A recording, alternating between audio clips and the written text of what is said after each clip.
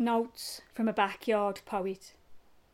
The cherry blossom has gone now, but I console myself with lilacs and sun, bird song, and those other sounds that come and go in this lockdown garden, reassuring me that the old world is still outside of here, drifting by.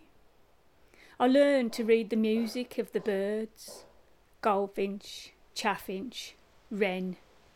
Identify the slam of a car door, the knock on the roller shutter at the 8 p.m. chemist, hour chimes from the old school clock, a tidal race of sycamores as they shift. And amongst them all I pick out that other sound, the one I've heard before as it comes creeping into my garden laps, an all-elusive, pernicious keening, raw, as it makes its way from the new builds or a multi-occupancy household, one of those that are let and filled again and again on the main road. In the bass drop of the wind I think I hear Romanian or Polish.